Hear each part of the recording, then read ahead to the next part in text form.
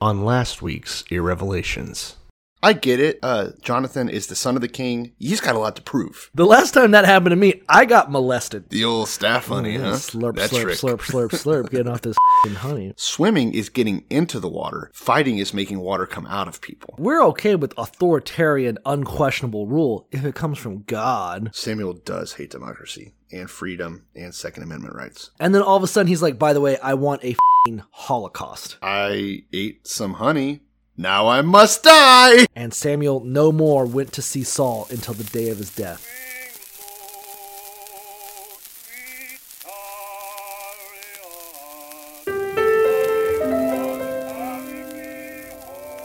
Before we turn to the word, I would like to say this. I can't be a big blessing to people if I'm poor and broke and depressed and I don't feel good about myself. Blessed are they which are persecuted for righteousness' I sake. believe in a literal, burning Bible hell just as strongly as I believe in a beautiful heaven. No, no, no. Not God bless America. God damn America. That's in the Bible for killing innocent souls are in hell now, burning now. The Bible means a lot to me, but I don't want to get into specifics. Pray this simple prayer. Lord, speak to me. I had an idea. Is that, you know how there's two different versions of the N-word? You know, hard R and then like soft A. Okay. And they're like varying levels of, well, there's Right. two. It's binary. I shouldn't say varying. It's binary levels of horribleness. Sure. So what if, but the problem is that whenever you want to say that someone said one of those words, all you can say is, yeah, that person said, air quotes, the N-word. Okay. So I was thinking. Okay, so I'm seeing the problem. So what's I'm your solution? Well, we should have two ways of saying, air quotes, the N-word. If they said a hard R, you say, wow, Joey just said the N-word. But if they were like rapping and they said it with a soft A, they said the N-wad. All right, because you take out the R, you put in an A, just like they did. I get what you've done, but So we should do that. okay.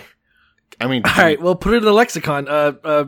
Write your congressman. petition.org is where I'm taking this. petition.org. I was going to say just push it to But that Congress. was, Try and to it's make it a not law. it's not to excuse people that say it with Okay. an A, because that's not okay either. It's I to guess. it's so that we can go even harder after the people that used a hard R, so you know. So you doubly know. Yeah. Okay. I feel like you're solving a problem that doesn't exist, but that's okay. No, we're going to fix this. We're going to do this, then we're going to legalize blackface. It's about time. It's current Yeah. year. Well, I'm in the Christmas spirit. Right. wanna- you know, that's my gift If to the the Prime world. Minister of Canada can do it, then it's time to recognize it as a Thank you. protected speech. Thank you. Speaking of protected speech, Yeah. runner who slapped reporter's butt on live TV identified as youth minister. Was surprise, surprise. All right, real quick, tie this into protected speech for me. I'm lost. I'm saying everyone's getting all butthurt. Literally. Well, just one person actually literally got butt hurt. The runner who slapped a TV reporter's behind is a local youth minister who claims he wants to correct the situation, while the journalist on the receiving end of his hand says he hurt me both physically and emotionally. Tommy Calloway was identified as the Savannah, Georgia 10K racer who slapped WSAV TV anchor Alex Bozarian. That's not an American name, so... After online sleuths found him thanks to... I'm trying to decide my level of outrage, and I don't know. Right. If that was an Alex Smith, then we got It was a a fucking sturdy. problem. If it was a sturdy American surname like Delusky, Yeah, there's you know. a fucking real name for real Americans who represent the country. Calloway is like a Hitler. youth. You can't say it with the hard R. Calloway is a youth group leader at his church, Pittman Park UMC, as well as a Boy Scout leader, according to Heavy. All right. Well, real quick, let me hop in. All right. You just said a lot of words. I'm going to say some words. All right. Before we all get mad at him, can we at least appreciate for a moment Right. that she was of the legal age of consent? So even though she didn't give consent, At least she legally could have. At least unlike she was. the girls that youth pastors normally fuck. Right. Normally So- when he slaps an ass, it's like it's a secret. But this Yeah. time he's out in the open, hitting a girl above consent. Give him a fucking medal. Exactly. Like, yes, yeah. it was sexual assault and For battery. sure. We agree. But it wasn't sexual assault and battery of a minor in whom he was placed in charge. So, right. Yeah. leaps. This is like, we're not on Mars. We haven't settled Mars yet, but we landed on the moon. You know, we slapped that moon's ass. This isn't quite trying to find a sober clown, but it's up there. Yeah. This is like, if you penalize every guy that makes a step in the right direction, we're just going to be rapists forever. You know, it's like sometimes I'm playing fetch with my dog and she'll bring back a stick instead of the ball. I don't like want to deter her from fetching. Yeah. It's just not quite there yet. You're not what I wanted you to do, You know, but his And lawyer, his lawyer? Good. his No. lawyer, Joseph Turner, called him a loving husband and father who is Oh, no. very active in the community and local church, insisting he was working with those involved to correct the situation. While we regret the situation, Mr. Calloway did not act with any criminal intentions, Turner said in a statement. This was my favorite bit because as much as Christians like to talk a big game about humility and like begging forgiveness in front of God and all that stuff, they are the absolute worst at fucking apologies. Yeah, They yeah. just have no fucking concept of it. Well, honestly, so let's put myself in his shoes for a second. Let's say that I was fucking stupid enough to slap a reporter's ass with my Slap face anyone's random on person's camera. ass, yeah. Let's say that I was this much of a fucking dirty, dumbass pervert, right? Right. Georgian. I don't say anything. Why are you going to make a statement? Just Like- go to like- fucking court, shut the fuck up, take your Yeah, slap just on the wrist, because go it's going to on- be small. Right. What the fuck is he thinking? Oh, but I have a wife and kids. That's worse. Yeah. Hey That guys, makes it I'm a worse. good dude who just likes to slap random women. Okay, so to his Yeah, credit, I'm in a position of power over children. It's cool, guys. to his credit, and for whatever credit you can give him, I saw None. the full video. Yeah, I did saw too. the full video. The reporter is on the sidelines, and there is a line of people goofing on her as a joke, lighthearted and funny. So like one guy comes up behind her and like gives her bunny ears. One guy comes up behind her and harmless. pretends he's gonna hug her. Doesn't touch her, which is fine. Also Just like harmless. Also harmless, weird. harmless. Weird, but harmless. My point is that it wasn't like in a vacuum, like he was just attacking a Hooters waitress. Obviously, I can understand why you would. I can't imagine the idea of touching any person. Really? Like, I don't do that in a normal sense of the fucking word. Sure, unless it's a close friend. You know, someone that... Yeah, you and me, we fucking. Oh, yeah, touch. well, we just there slap each other's ass back and forth for days. it's just all right, we'll get on a tangent all day Yeah, long yeah, about okay, hot topic sorry. activities, but my point is that I can almost understand his point of view, his mindset of like, oh, we're goofing, everyone's doing goofy shit, time to up the ante, and then now he's But- like, is this America? Is this America? I was No. just goofing Backtrack. off too. Backtrack. What you're interpreting as innocent, I'm interpreting as even worse than Okay. what it appears to be on the surface. Because what he saw was an opportunity to touch this girl's butt. He's like, oh, this is going through his head. He's like, oh, it'll look innocent because everyone else. This I'll is get exactly how they away do with shit it. at church, where they're like, oh, like Right. Billy just hugged Janet. I'm gonna go up and like give her a little bit. Oh tighter- yeah, we were just having a little water balloon Yeah. fight, and This I is how noticed predators her. act. I noticed her budding nipples underneath her wet T-shirt, and I was like, ha ha ha ha. Had to remark on him. Yeah, I had to say something, you know? Yeah, like, oh, what are you trying to cut some ice out here? My point being that Right. this is exactly how predators operate. They're not fucking guys with a knife waiting in the alley to grab you and rape you. They're people that push the lines, that Push the boundaries. make women look non-credible, right? That they will like Right, shame people, right. that they'll like undermine them so that they can become vulnerable. It's why you become a youth pastor. In fact, it's the reason that you it's go the to whole youth point. pastor school. That's how you exact your power. But it Yeah, is. I I think that it's horrible. It's fucking I love that this so-called Christian is just treating it like, well, we regret the situation. I'm like, guys, it's a fucked up situation. bitch, you're going to hell. I'll admit that it's a fucked up situation. This situation of which I am completely sort of independent of, it's Yeah, just yeah, a yeah. situation. you know, like the way like 9/11 was a situation to Osama bin Laden. Like, this is a regrettable situation, you guys, you know? I mean, I have a family. Come on. live in a I'm cave a fucking person. She's a hot reporter. How am I the victim? No, I hate this guy so much. Yeah, and the apologists on Twitter are the fucking worst. Yeah. Like, oh, we do this in the locker room all the time. Okay. You fucking take off your clothes in the locker room too. You gonna fucking do that on the marathon? Like, you don't wrestle in the shower in the locker room? You wouldn't do that in the street, all right? That's not how things are done. You didn't get your asshole double stuffed by two of your boys in the locker room when you were a kid? Come on. What the fuck's wrong with you people? I'm really, I don't know. I don't like the language of the rest of the article. Like, because she's like, it's not okay to help yourself to a woman's body just because you feel like it. It's not playful. He hurt me both physically and emotionally. Like, I agree that she's right. Of course, maybe honestly, yeah. I'm checking my fucking privilege. Yeah, in start this to rare backpedal. moments. Yeah, I'm starting to backpedal now. because I just realized I was gonna try to judge this woman's reaction to her being attacked, but I just realized why. I don't know why I was thinking I could do that. Fuck me. But I don't know. It's just kind of bullshit. Like the women that, like the people that were like, well, she shouldn't have been dressed like that, and how dare she come up next to a bunch of sweaty testosterone fueled runners if she didn't think that was gonna happen. Yep. It's always that way. Oh, God. I mean, I do see that we don't need a lot of hand-wringing over this. We should draw attention to it, point out that it's wrong, sue the fuck out of him, whatever. I don't care. Right. Take his ass. I want his family destitute. I want whatever job he held to him never have a job ever again. Like, I want him to lose that job. I want his wife to lose her job. I want his kids to die. And then yeah. Family man, not anymore. That's what I want. I want that to go away. But that's just me. Did you see the trailer for that movie, Promising Young Woman? No. Okay, everyone who's listening should watch that. It's about this. It's good. Okay. Yeah, right. Check it out later. Speaking of promising young women, did you see that Greta Thunberg was Time Person of the Year? Yeah. Yeah, and that Trump was already bullying her on Twitter for it. Yeah, of course. Yeah. Because, don't fuck with the children. Yeah, don't fuck with the children. Yeah, how dare people bring children into politics unless they're, Republicans.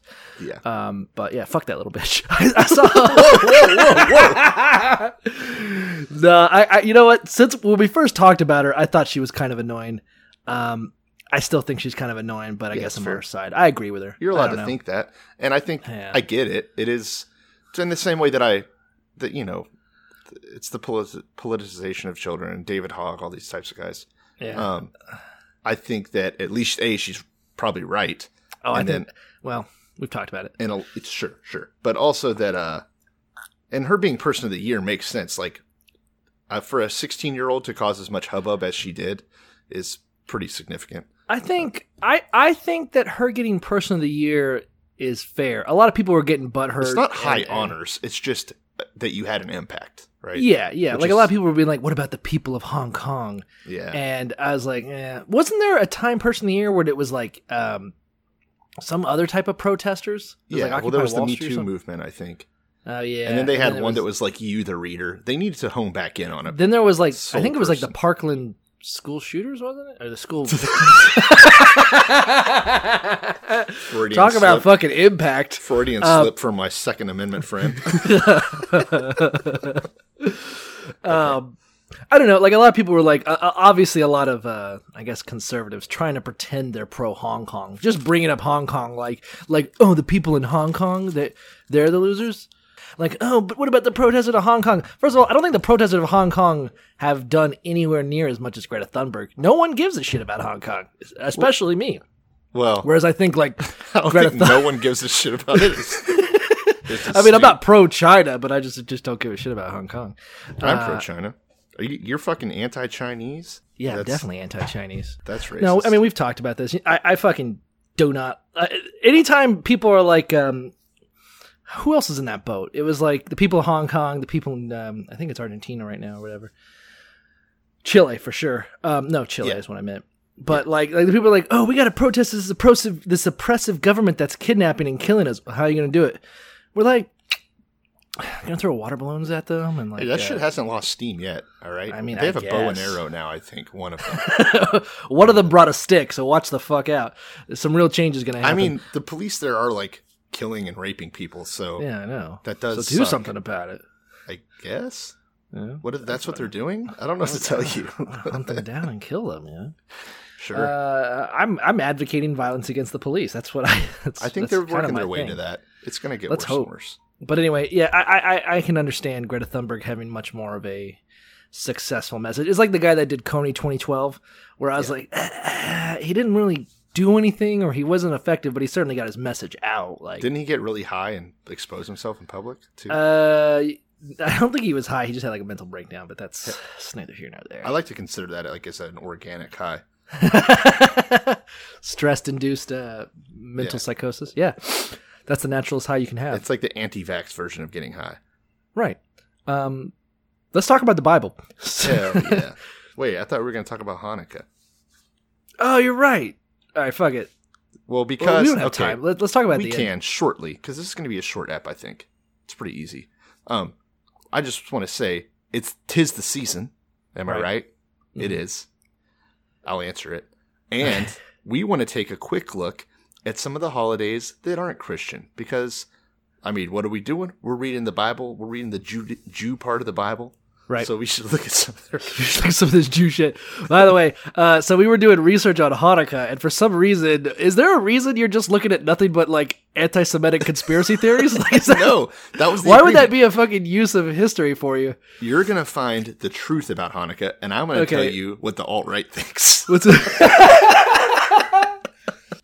Cause yeah, I was like, I looked up the history of Hanukkah real quick, just cause, I mean, my main thing is I fucking, the whole, like I was in Target the other day, and I got accosted by one of those happy holidays. And I couldn't give two shits, like the whole, oh, tell me Merry Christmas or I'm not going to get hard tonight. Or Yeah, whatever the fuck obviously. it is Christians seem to be all butthurt about. They're taking away some of my power. Yeah.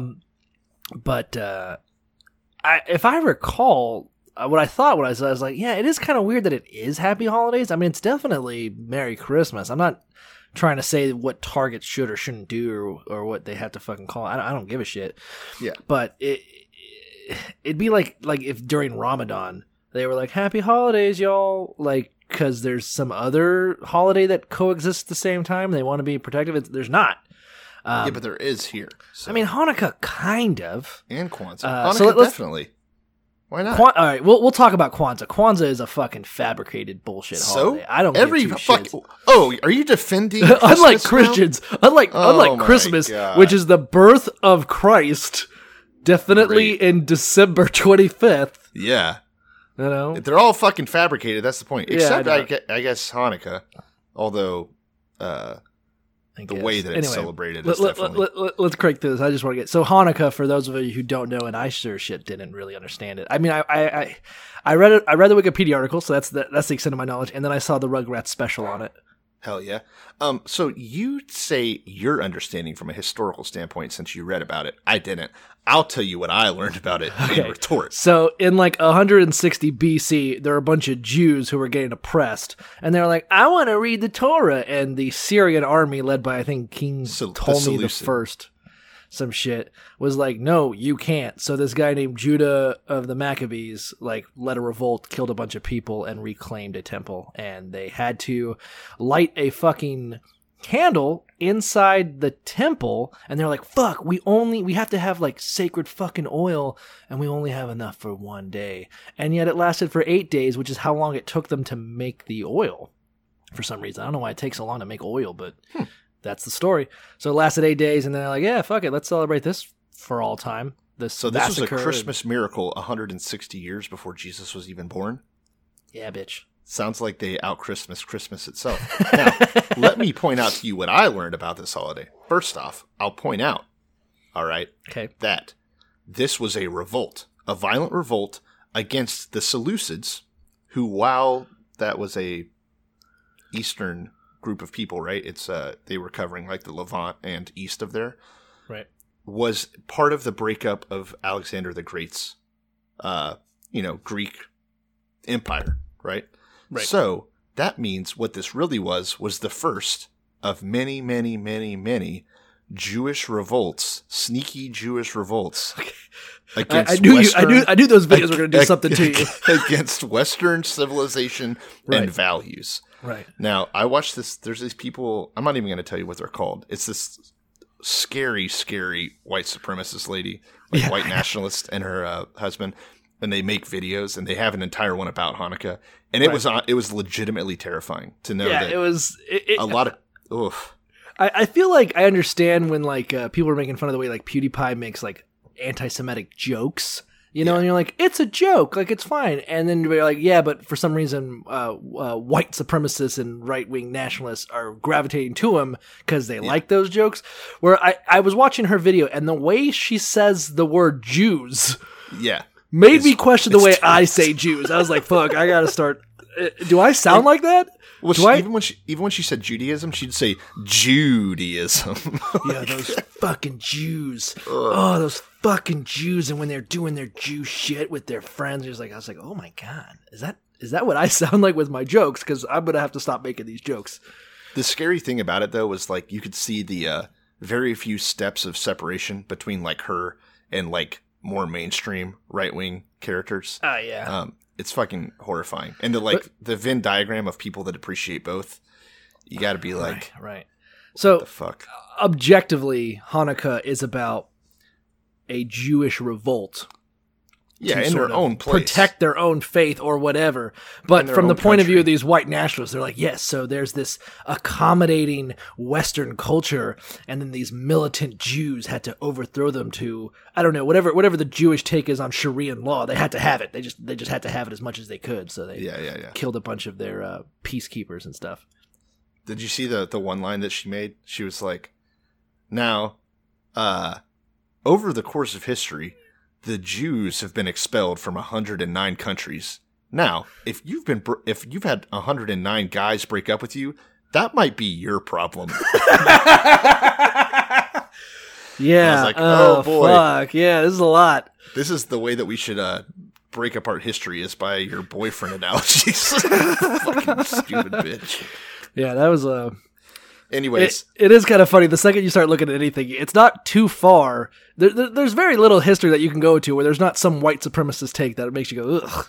Well, it's funny because to find these things, they were so easy to find. And I know that this is the kind of shit that, like, you know, right-wing fucking weirdos would search. I'm just like, the real reason behind Hanukkah. The real reason behind Hanukkah. And it just shows, like, Obama with devil horns. I'm like, what the fuck is this tenuous I click connection? on the video and it's like, first off, the Holocaust never happened. I'm like, whoa, how did we even get here? Lube it up first, guys. We're going to start there? That's how the video is going to get into it. Oh, man. Yeah, so anyways, it's a rough internet out there, people. Don't dive too deep. You're going to find some weird stuff. Let us curate it for you. We're safe. We'll let our eyes bear the brunt of it, and then we'll whisper it gently into your ears. We're like the FBI guys that have to look at child porn. Yeah. Except, you know, anti-Semitism. So, right. Huh. All right, so the Bible.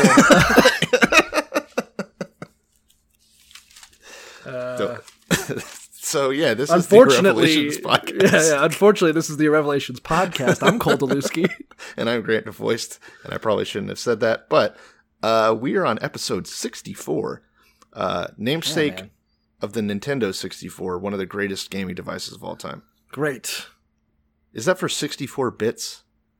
I think that's probably. I have no idea. Because I think old Nintendos were like 32-bit programs. It might be. Anyway. So, that's great. And catapulting off that hot take. Well, I like to think the story is a lot like Legend of Zelda. This is like the Legend of Zelda. That's why I said Ocarina of Time. Yeah, actually. I'll be honest with you. I don't normally... A lot of this Bible, I've been like, yeah. And then the story of David, especially the 2 chapters we're going to cover today, kind of fucking metal. Yeah, it's kind of kind of fucking rock and roll. It definitely reads like the story, an origin story of a character that you want everyone to like for some reason. Yeah. Like it has a lot of. There is some inconsistencies. There is going to be some things where you're like, that doesn't really make sense, but that's just the Bible. Sure. But there's definitely going to be, it's kind of a cool fucking story. The story, today we're going to cover the story of, I guess the first bit of the story of David. Correct. The very Kind of his first origin story, tiny yeah. bit. Because we're going to be reading about David for a long fucking time. Across many, many books, more so than any character so far, I would say. He's definitely the protagonist of the Old Testament, if there is a single one. So More than buckle Moses? up. I mean, I have no idea. Moses was just in Exodus. Period. No, Moses is the entire Deuteronomy. Or is the entire, No. Moses is Exodus through to Numbers. No. Exodus. Oh, yeah. Yeah, Through fuck you. Deuteronomy. Yeah, through Deuteronomy, Leviticus, Numbers. You fucking idiot. Whatever. But that's just like codification. You say you read This the is Bible, so actually others don't David's have to, story. but okay. Moses was... Shut up. Moses was a small part of all that, I feel like. Like, I mean, he was there, but it was Hot covering... take right here for Hanukkah. You're going to shit on Moses? Not on my fucking watch. Moses isn't even in Hanukkah. All right. So anyway, 1 Samuel 16. My Bible has it titled, David Anointed King. Yeah. Why did you just spoil that? Like, sometimes you don't read the title. Okay, so... You want to just redo it? No, we're good. So, All right. basically, God comes down to Samuel, like he does. Again, it's so inconsistent with, like, when God talks to people and when he doesn't, but I guess with Samuel, it's been a pretty constant thing. It's kind of interesting. I think when Moses was talking to God, there was kind of this deal where, like, Moses, or God specifically tells Moses, hey, Moses is a special boy. He's the only man that I will speak to like this. All other prophets from here on in, I'm going to talk to them through smoke and mirrors. They're just going to see my ass from a distance and be like, is that fucking, should I throw some doves into a fire? What? You know, but for some reason, like, honestly, God and Samuel are like two gay roommates. They just seem to be like hanging out Or and like just talking to, regular you know, like Samuel's roommates. out there just crying and God's like, what are you crying about, buddy? You okay? Yeah. I don't know why they had to be gay. Do Because have they sex? are. Oh, I mean, Samuel's fucking gay. he has sons. Well, no. Yeah. No, he doesn't. He's got, yeah, he does. He has sons too, like a couple of wicked sons, remember? You talked about No, that. that was Eli. Yeah, I know. And then, ironically enough, it's Samuel. You say you read the Bible. You gotta Whatever. fucking stop smoking cigarettes. It's ruining your brain. Okay. That's how those work. So, anyways, the Lord comes down and he says to Samuel, all right, how long are you going to be mourning about Saul? Okay, I'm already going to pump the brakes. Samuel is not mourning Saul, right? Yeah, I'm not quite sure. So as we recall in the last episode, Saul basically fucked up a little bit and let some people eat some blood or whatever. And Samuel's like, you know what, Dunn? You fucked up. God has rejected you from the kingdom of Israel. You will not be king anymore, blah, blah, blah. Then Samuel just leaves. But Saul is just going on being king. You know, it's not like, it doesn't really seem like Samuel has any real true authority, which we'll kind of get into this chapter because God comes down to Samuel. Okay, how long are you going to cry over Saul? You got to find yourself a new man. Go get your horn filled with oil. I'm sending you to Jesse the Bethlehemite, for I have provided myself a king among his sons. So God's going to try again, right? God failed miserably the first time with his son. So now he's going to Samuel, the instrument of his failure, and say, look, okay, I goofed. Stop fucking whining about it. And Samuel's like, I'm not. And God's like, okay, good. Get your oil, which is necessary. Let's do this. So I feel like it's like, coming back to my gay roommates analogy, like God hooked Sammy up with Saul. He's like, I know you're looking for a king. Let me hook you up. I know this guy. Fucking spray him with oil. You guys are going to be great. And then it didn't work out and Saul kind of cheated on him. And now he's like, all right, come on. so- I'm going to find you a new man. no, this is more of like a I'm going to what's fucking that run your show with the- what's the- grinder for you. No, what's the show with the guy and girl? It's a gay guy and a girl and they're roommates. It's been on forever. Will and Grace? Well, yeah, it's like Will and Grace. God's Grace Okay. and Samuel's Will. And she's like, ooh, I met a guy for you.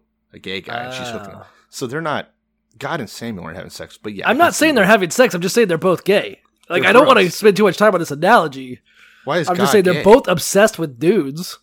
Oh, I see. Yeah, But they're like, yeah. ooh. Oh, and it's always like a handsome young stud. Yeah, it's always a handsome young guy, and it's like, that's the fucking guy you need to spray with oil. And whatever, like, all right, we'll get to it. So Okay, anyway, actually, my point is... I'm with it. All right, yeah, you know. Okay, so, not that there's anything wrong with that. Of course not. Okay, But anyway, so Samuel goes, all right. Samuel's like that ex with... go ahead. Okay, so God tells Samuel what to do, and Samuel's like, but God, if I go to anoint... So again, picture this.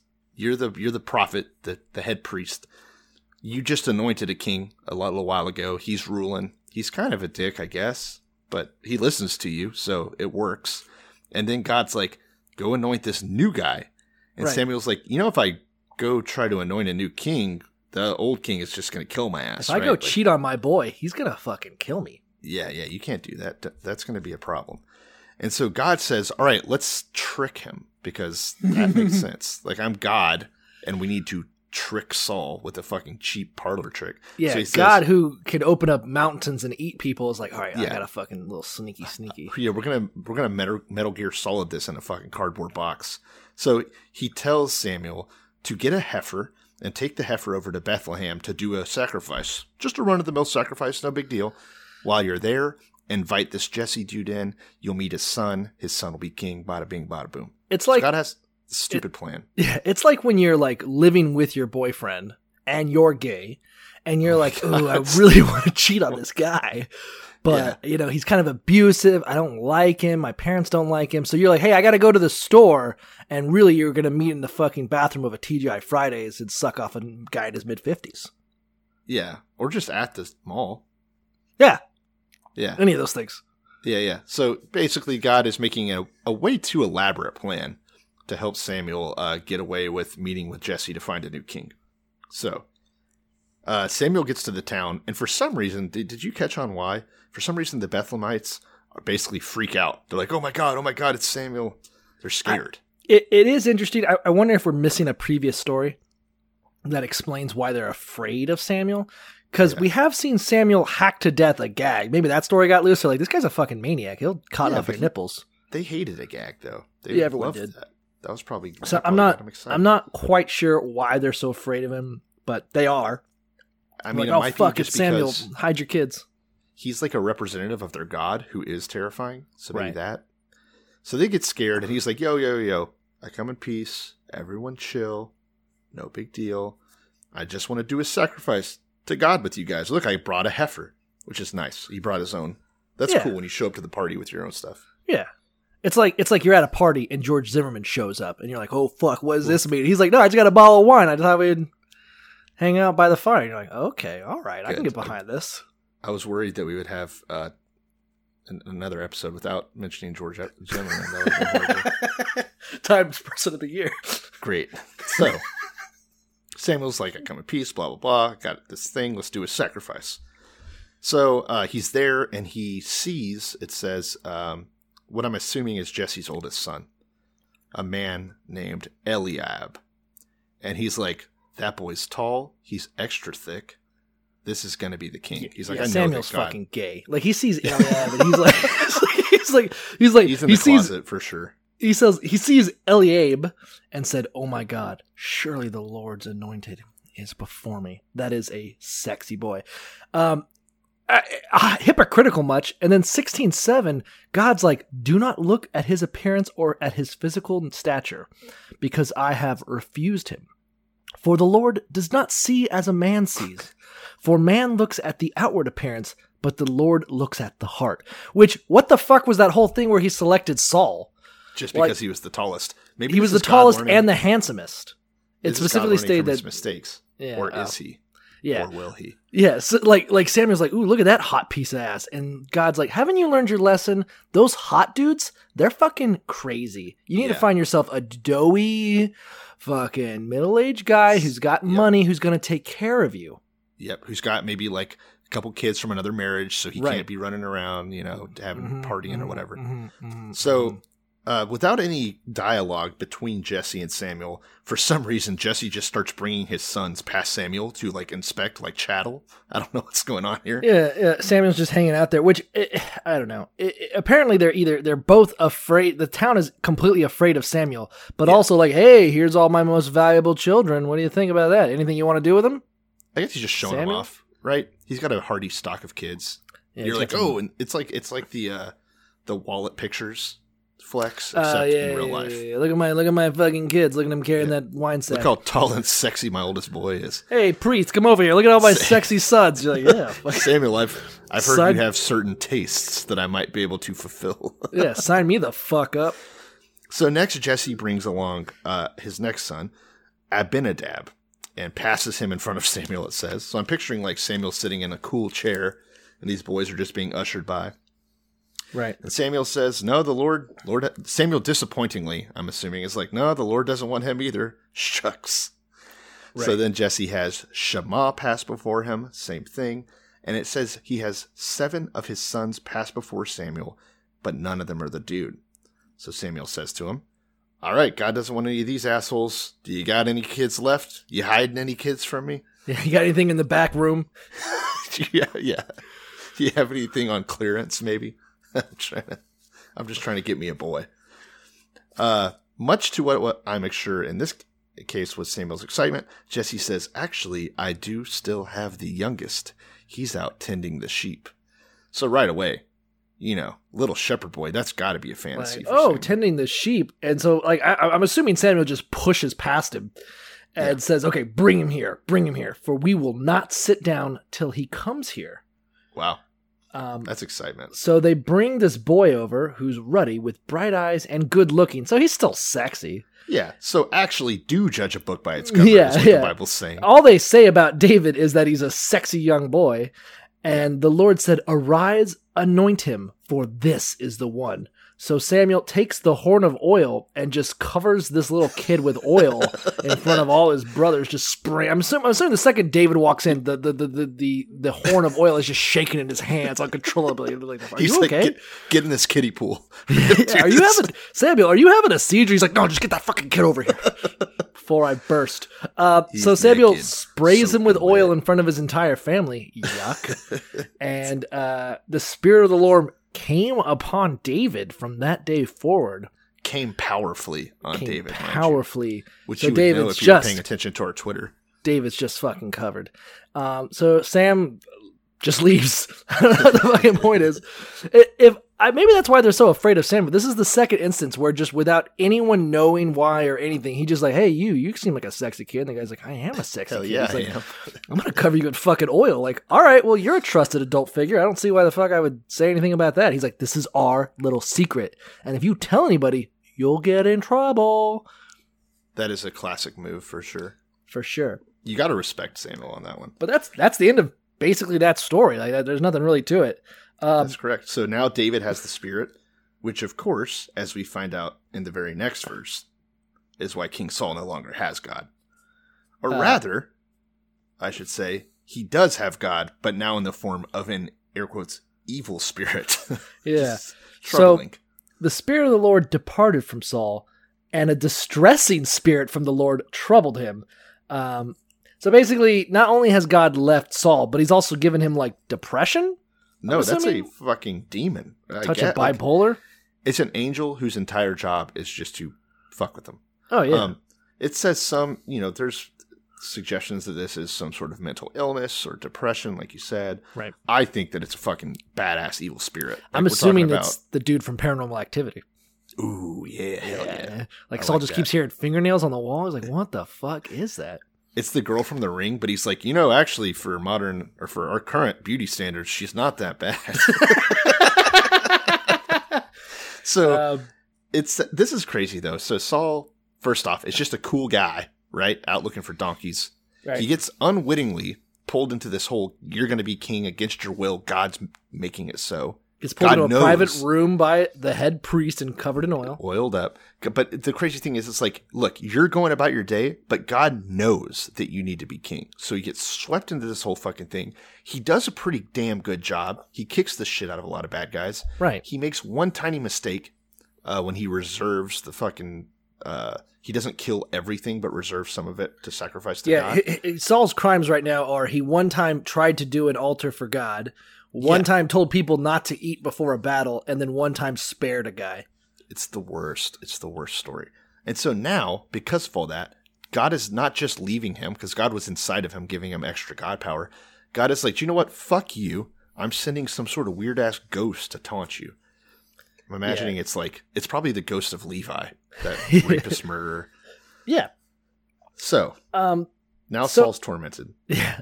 So I like this, that like basically his servants are kind of like, yo, bro, I see you're down. What you need is some fucking fresh air, some sunlight, and some sweet-ass jams. Yeah. Thanks, I'm cured.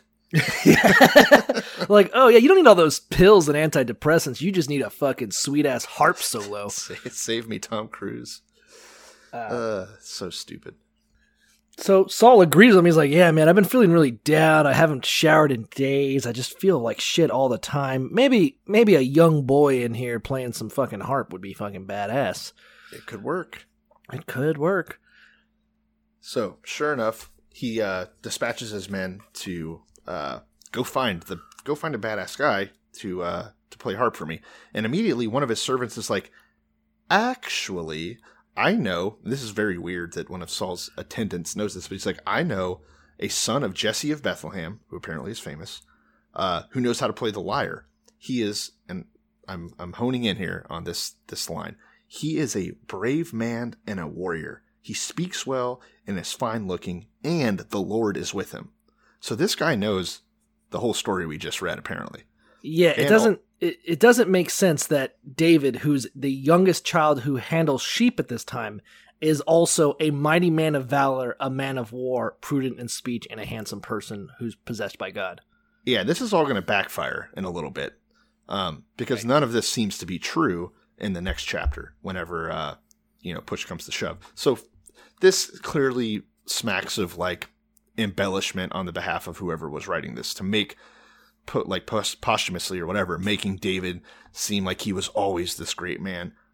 When the entire point of the story is that he's not, that he's just some little fucking troll. Yeah, right? But he's also a great harp player or liar. He's a great speaker. He's a great harp player. He is a warrior. He knows how to take care of sheep, which is honestly the only thing useful that I've said so far. Yeah. In those days, the fuck needs a harp. So for whatever reason, this guy knows all about him. Weirdly, stalkerishly, and Saul's like, yeah, go get him, whatever. I don't give a fuck. Yeah. So Saul sends his messengers to Jesse and says, okay, give me your boy David, who is with the sheep, who's also a mighty man of valor and a man of war. I don't know what the fuck. So Jesse takes a donkey loaded with bread, wine, and a young goat and sends them with David to Saul. As is tradition. David gets there, starts entering his service, right? And Saul likes him so much because let's face it, this is the greatest kid ever, right? This is the total golden boy. True. And which is, I'm assuming, why God picked him. And Saul basically sends word to Jesse and says, hey, I'm keeping him. I like Your this boy's one. Mine. But it's kind of interesting because, so basically every time he's feeling down because God's beating him up in the mind, David would take a harp and play it with his hand. Then Saul would become refreshed and well, and the distressing spirit would depart from him. My Bible doesn't know what to fucking do, I think. Basically, they're like, David's God-given ability to comfort Saul with his music indicates that God's judgment of Saul was not total, but was yet tempered by his grace. Sometimes today, God in his grace may use music to relieve human suffering. Like, because I like Linkin Park, somehow God's involved. Get the fuck out of here. Yeah, it's like if I decided that I didn't care for my wife anymore, I was going to set her aside. So I am grooming a new young woman to be my next wife, but she happens to be a good masseuse. So I have her massage my old wife to take care of her back. And I'm like, see, I'm taking care of you. Yeah, right? See, it's all good. Yeah, it's all good. Yeah, I'm about to marry her and kick you to the curb and torment you with demons somehow because I guess I'm like some sort of a warlock. But I've just been gaslighting you. At least you're getting a massage from her, my young masseuse wife. Yeah, it's all good. But it's kind of funny. So Saul's still king, and is feeling kind of low, and David comes and plays for Saul, and it's nice. Hell yeah, taking care of him. And that is the end of chapter 16. I don't know if we mentioned that that's what chapter we're on. So, on to 17. Probably one of the most, if not the most famous stories from the Bible, right? So you, being a filthy heathen right. in your upbringing, of course, how familiar are you with this story that we're about to read? So the story of David and Goliath, I think everyone knows that. That's what we're about to get into. Yeah, not the claymation characters from the 60s. All I really fucking knew was that Goliath was a Philistine and David killed him with a sling. That's all the context. I had no idea that that David was the King David, or that it was fucking in this time of the Jews. I mean, I had no concept of time between it. Is it before Jonah? Is it after Noah? I don't fucking know. So you didn't hear the part about how David fucks the skull afterward?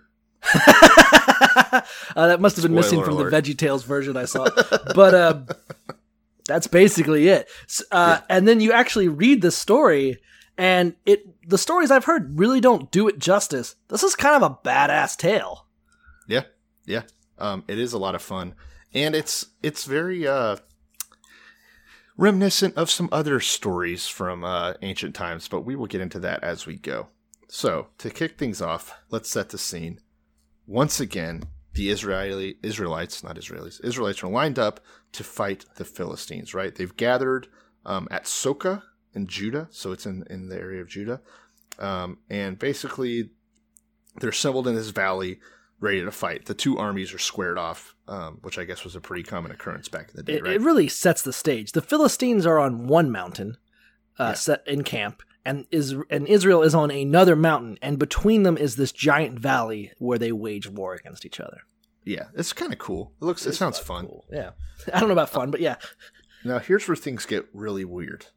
It says that in chapter 17, verse 4, there's a champion named Goliath who is from Gath, coming out from the Philistine camp. He is pushing 10 feet tall. He's like 9 foot 9 inches. Now, let's talk about the word champion. Did you look up this at all? No. So, this word champion is used exactly twice in the entire Bible. Okay. The Hebrew word. It means the space between two armies. So a man who is the space between two armies.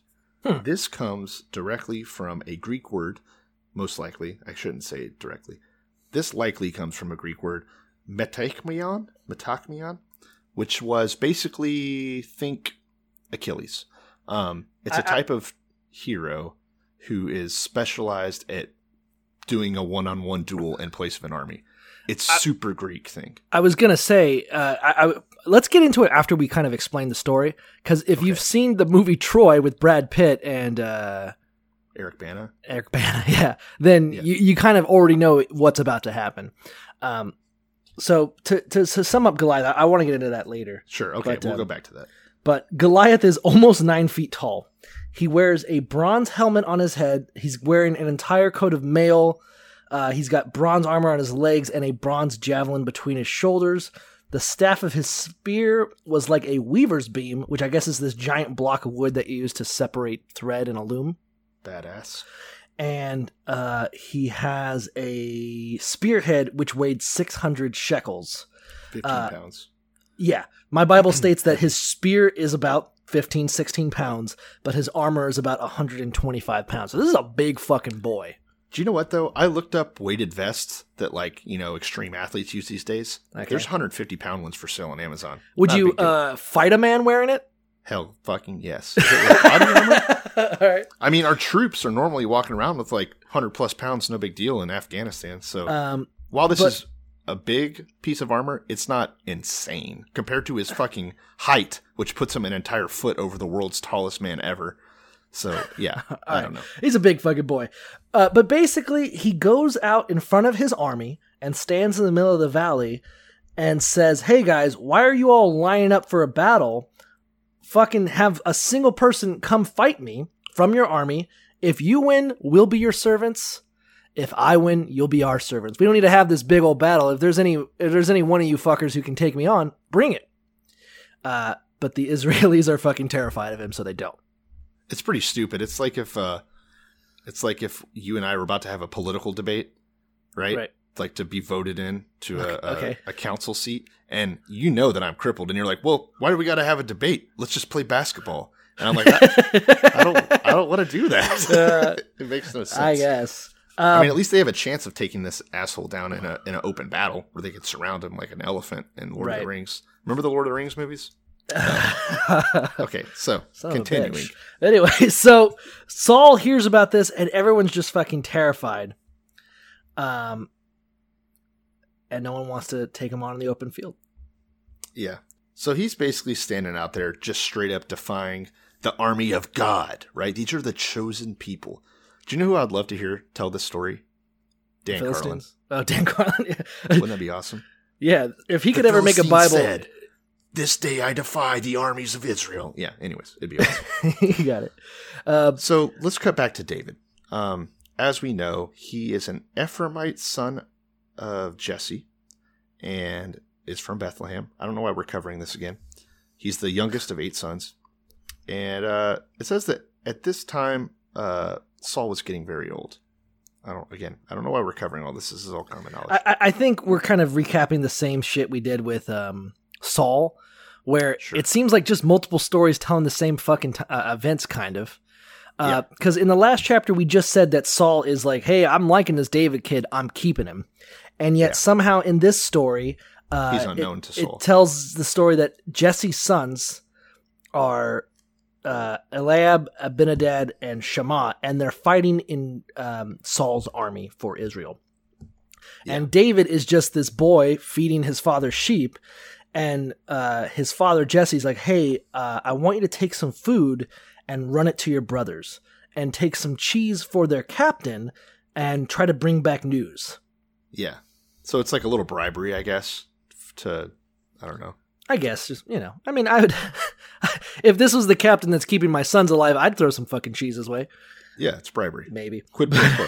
Anyways, so he goes out there, he takes like 40 pounds of bread to his brothers. They need and some roasted grain, takes the cheese to the commander of their unit. Need those cards. And then he wants to see how his brothers are doing.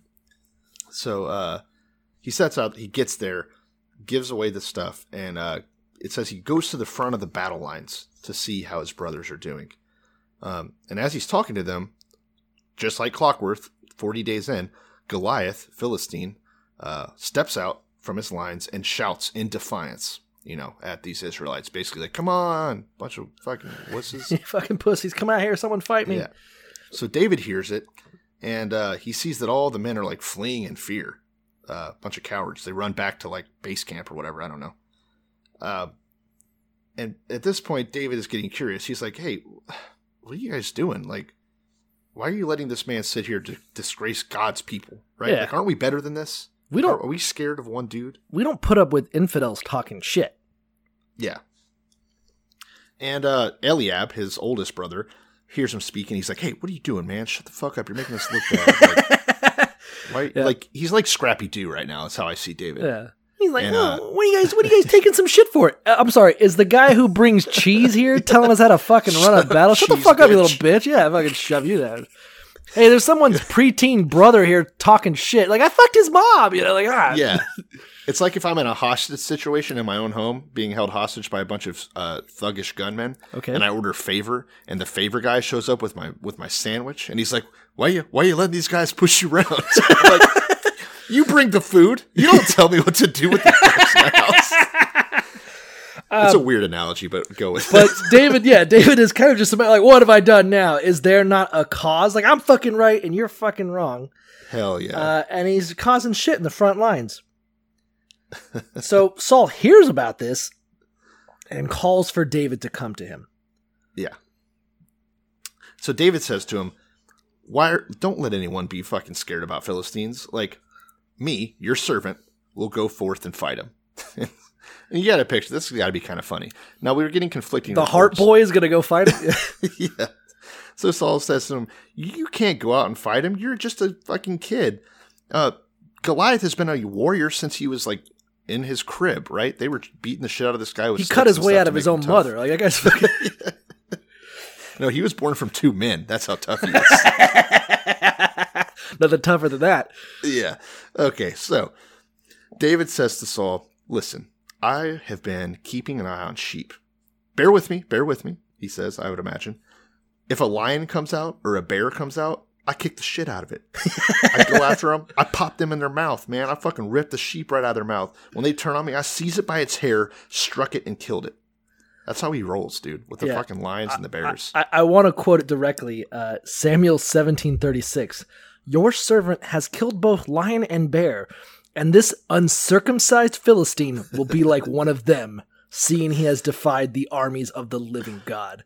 Like I killed lions and bears. I'm going to fuck this Tin Man in the ass. I just feel like it's just your it's just your classic 15-year-old Xbox Live braggadocio. You know, you're just like David's like, I'm gonna go fucking kick that guy's ass. And he's like, all right, you are 4 feet nothing. You weigh 100 pounds. His armor weighs more than you. What the fuck are you gonna do? He's like, I fucking kicked the shit out of a fucking lion. I kicked the shit out of a fucking bear. My dad could beat your dad, and I'll go fucking kick his ass right now. Like, all right, okay, just go get more cheese if you don't mind. It's got a very, very Scrappy Doo vibe going on. Everyone's favorite mystery machine hero. Yeah. So at this point, for some reason, Saul caves. I don't know. It's like whatever. Well, I like 1737. The Lord. This is from David. The Lord who delivered me from the paw of the lion, from the paw of the bear, he will deliver me from the hand of this Philistine. And Saul said to David, go and the Lord be with you. We're going to read a lot of the Bible directly because this is, I think, the most coolest part of it. Yeah. That's fair. It's interesting because you got to think this kid made a decent argument, I guess, but only in the same way that there's a really shitty argument at the end of a Disney movie, I guess. It doesn't really hold any water. Like, okay, you killed some animals. This dude is literally bigger than a bear somehow. Yeah. And has armor and a spear and has been training just to kill other humans its entire life. You killed a fucking bear. I'm imagining desert bears aren't even that tough. They're probably small. And then it's a very, there's a lot of, I think, metaphor in this story. So David's like, let me go kill this Philistine. And Saul is moved by it. So he goes, okay, let me give you my armor. So he puts a bronze helmet on his head and clothed him with a coat of mail. And David is walking around in Saul's armor, which is armor for a man. And David's just some tiny, wretched fucking shepherd boy. Which, again, goes in stark contrast to last chapter's explanation of him as a great warrior. So, yeah, I don't know. But basically, he's like, this armor doesn't fit me. I can't walk with these. I have not tested them. I won't go into battle wearing another man's armor. I'm going to go with what I know. Yeah, you don't wear dead man's pants. Okay. So he goes, he takes his staff, and he goes down to the river, and he chooses 5 smooth stones. He puts them in his little shepherd's bag, and takes his sling, and approaches Goliath. All right. Fucking showdown time, boys. It's fucking badass. So David walks out in front of the Israelis and stands in the middle of this valley. And Goliath walks out like, oh, finally a fucking champion. And he looks over and there's this tiny fucking wretched little kid. Yeah. And he says, this is cool. Goliath says, am I a dog that you have come at me with sticks? And he curses David by the gods. He says, come here. I'm going to give your flesh to the birds and the wild animals. Oh, shit. Yeah. So this guy's awesome. Yeah, this guy's fucking badass. Like, I'm going to fucking rip you apart. I just feel like, to me, it just feels like that scene from Game of Thrones where the mountain is fighting the Viper. Yeah, Pedro Pascal. Yeah, it went a little bit differently in the movie, but my point is that there's this giant fucking dude, and he's like, what the fuck is this? The Israelis, I've been sitting here for 40 days trying to pick a fight with an entire army, and there is now a tiny boy wearing a knapsack. Like, what the fuck is this? I can't believe I'm being so disrespected, so I'm going to make an example of you by ripping you apart and leaving you to be eaten by birds. Hell yeah. I do want to be eaten by birds eventually, once I'm dead. Fuck yeah. So David says to the Philistine, and of course here's our little inspirational thing this has probably been done 1 billion times since then in other forms of fiction. He says, you come against me with sword and spear and javelin, and I come against you in the name of the Lord Almighty, the God of the armies of Israel, whom you have defied. This day the Lord will deliver you into my hands, and I'll strike you down and cut off your head. This very day, I will give the carcasses of the Philistine army to the birds and the wild animals. Okay, he stole that one a little bit. Good one, Melania. And the whole world will know that there is a God in Israel. All those gathered here will know that it is not by sword or spear that the Lord saves, for the battle is the Lord's, and he will give us all of you into our hands. Now, first off, a couple things. It's inspirational. It's pretty fucking metal. You see it copied many times over. He did steal the line about the wild animals and the birds, which sucks, but a lot of comedians do that and get away with it, so I'll give it to him. Okay. Now, the part of this bullshit is that he's implying after he kills Goliath that they're going to kill all the Philistines, which isn't the deal. If we recall, the story is Goliath is standing there like, hey, whoever wins, the battle's done, and we just have to go be good slaves. And he's like, nah, dog, you came in here, you talk shit about my fucking God, I'm going to cut your goddamn head off, and then I'm going to go kill all your friends. Like, which, is cool. I'm going to fuck this kid, then I'm going to fuck his mom. Like, I'm not going to put up with this shit. Exactly. So the Philistine moves in to attack. Right, here's Goliath lumbering, I'm imagining, towards David. David runs out to meet him, reaches into his bag, picks the perfect stone, and you know that feeling, you guys that have played with slingshots back in the day. Takes out the perfect stone, throws it, and it hits the Philistine in the forehead, sinking into his brain. And he's dead. Metal. That's it. Yeah. It's like the Raiders of the Lost Ark scene. Yeah. He shoots the guy. That sucks. And David, man of his word, goes over to the Philistine, takes out his sword, and cuts off Goliath's head. Obviously. And when the Philistines saw that their champion was dead, they fucking fled. Yeah, just so we're clear, use Goliath's own sword to cut off his head, which is metal. Like, I'll be taking this. Yeah. So the Philistines start retreating for some reason, because the deal was that they can just chill and be servants. But of course, they were right to flee, because the Israelites chase them down and start killing the shit out of them and plunder their camp. It's awesome. So after the Israelites have chased them as far as they will, they go back to the camp, loot it, and David takes the head of Goliath and brings it to Jerusalem, but he puts his armor in his tent.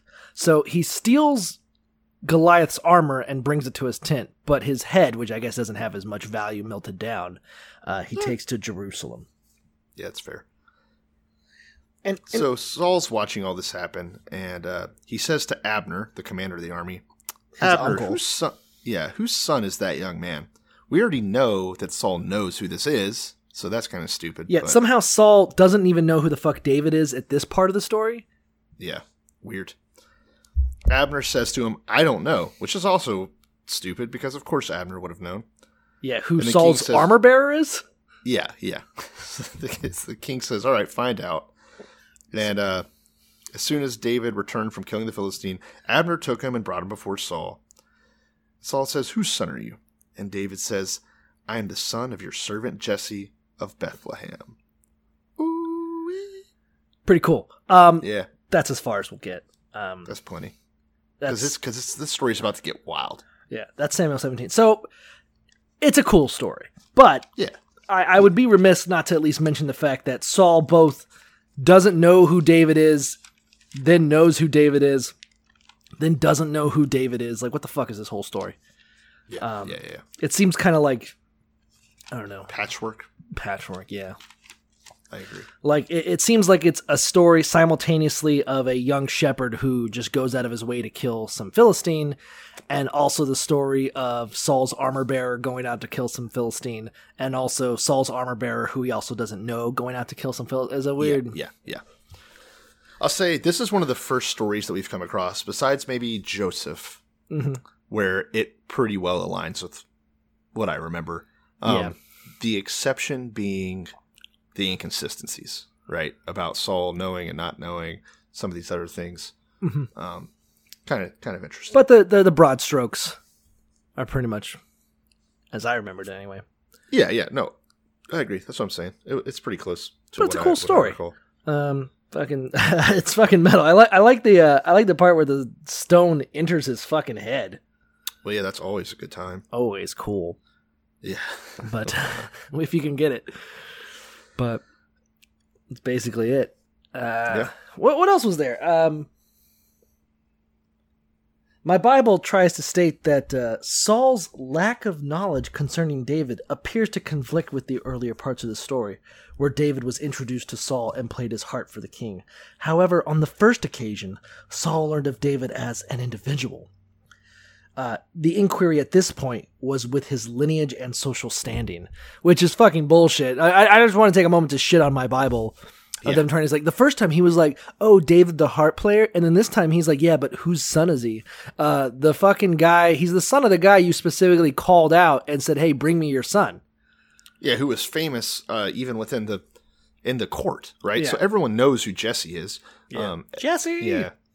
And also, Saul had just met with him. I don't know why he didn't ask then. Before he literally put the entire Israelite population under the possibility of losing their autonomy, right? Based on the fight of this child, he didn't ask who his fucking name was, what his dad's name was. What are the odds that the Israelites were going to uphold that promise? Like, I would imagine Goliath just rips a boy in half, sprinkles him over here, sprinkles a little bit of over there. He's like, all right, you guys get to work in those fields. And they're like, no. Nuh-uh. Molon Lab. Nice. Yeah, I don't know. I think, though, going back further to this, I think that one of the really important things here is the comparison between Greek culture, Greek, like, Homer style writing, and this story is pretty intense, because this story would have taken place in like 1000, whereas the story of Eurythlion and Nestor, which is a very similar story, with the whole champion one-on-one thing, similar weapons, and very Greek armor that Goliath had on, they're all very closely linked. Didn't take place for another few centuries, maybe half a millennium, in fact. So this is pretty clearly, to me at least, then there's obviously debate about it, but pretty clearly an example of the Israelites ripping off Greek culture. The fact that the only time in the entire Bible that they use this weird ass word of man of the middle of the line, which is exactly how champions like Achilles was described, right? That like they use that to describe Goliath. It's just too bizarre. For people had trouble translating it because they're like, what does this mean, man, the middle line man? Right. Like, what is that about? Well, sure enough, there's a Greek word that means almost exactly that, talking about the sort of thing that Goliath was. Like, that's just too coincidental for me. It definitely, if you've seen the movie Troy, it's exactly the same scene as that very first thing where they're like, bring Achilles, you know, and there's this fucking giant dude who's like, I'll fucking rape that guy when I'm done with him. Well, I mean, there's the story of Eurythlion, which is a literal giant that fights this young, small, scrappy hero named Nestor. Like, it's that's kind of how things went. Yeah, something about they just love to ruin culture. Great. Okay. You know what?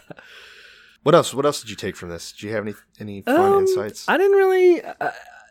It seems pretty straightforward. It's definitely a very scrappy story. You know, I thought it was interesting that Saul tries to give David his armor, and David's like, fuck this shit. I'll do it my own way. I don't know if that's like a sign of things to come, or if it's kind of like David kind of subtly rejecting Saul in his own way. Yeah. I think, well, I mean, it was too heavy for him, right? I'm imagining. Saul was tall. David's a young man. Oh, that's right. Boy. Saul was the tallest guy in the fucking... by a head. So I'm imagining he's like halfway to Goliath already. There's no way David can run around with that shit. That's how it's always shown in like VeggieTales type shit or like cartoons. Is like, oh, I'm a little boy and his armor's so big. He's just wearing daddy's nightgown. Like, what am I supposed to do with this? Like he puts on the helmet, but it's literally resting on his shoulders, not on the top of his head. That's funny. So I think that's what I'm picturing. It just would have made it harder for him to use a sling, right? You got to be a shock troop, light troops. You know, like you can't be. You can't tank on tank. Not if he's got the size. Yeah. Horrible idea. Got to go rogue. Yeah. All right. But it worked for him. And good on David. So, like I said, we're going to be reading a lot more about David, diving a lot more into who he is, why he's so important to Jewish people even to today, why he's such a big hero in the Bible. It's going to be a lot of fun. All right. Well, walk us out of here. Anything else? Is that it? All right. Well, if you don't already, You can follow us on Twitter at Revelations or send us an email at revelationspodcast@gmail.com. Hit us up. Let us know what you're thinking, what you liked, what you didn't like. And if you didn't know, Hanukkah this year is celebrated December 22nd through 30th. This is a war on Christmas. That's right. That's right over the top of Christmas.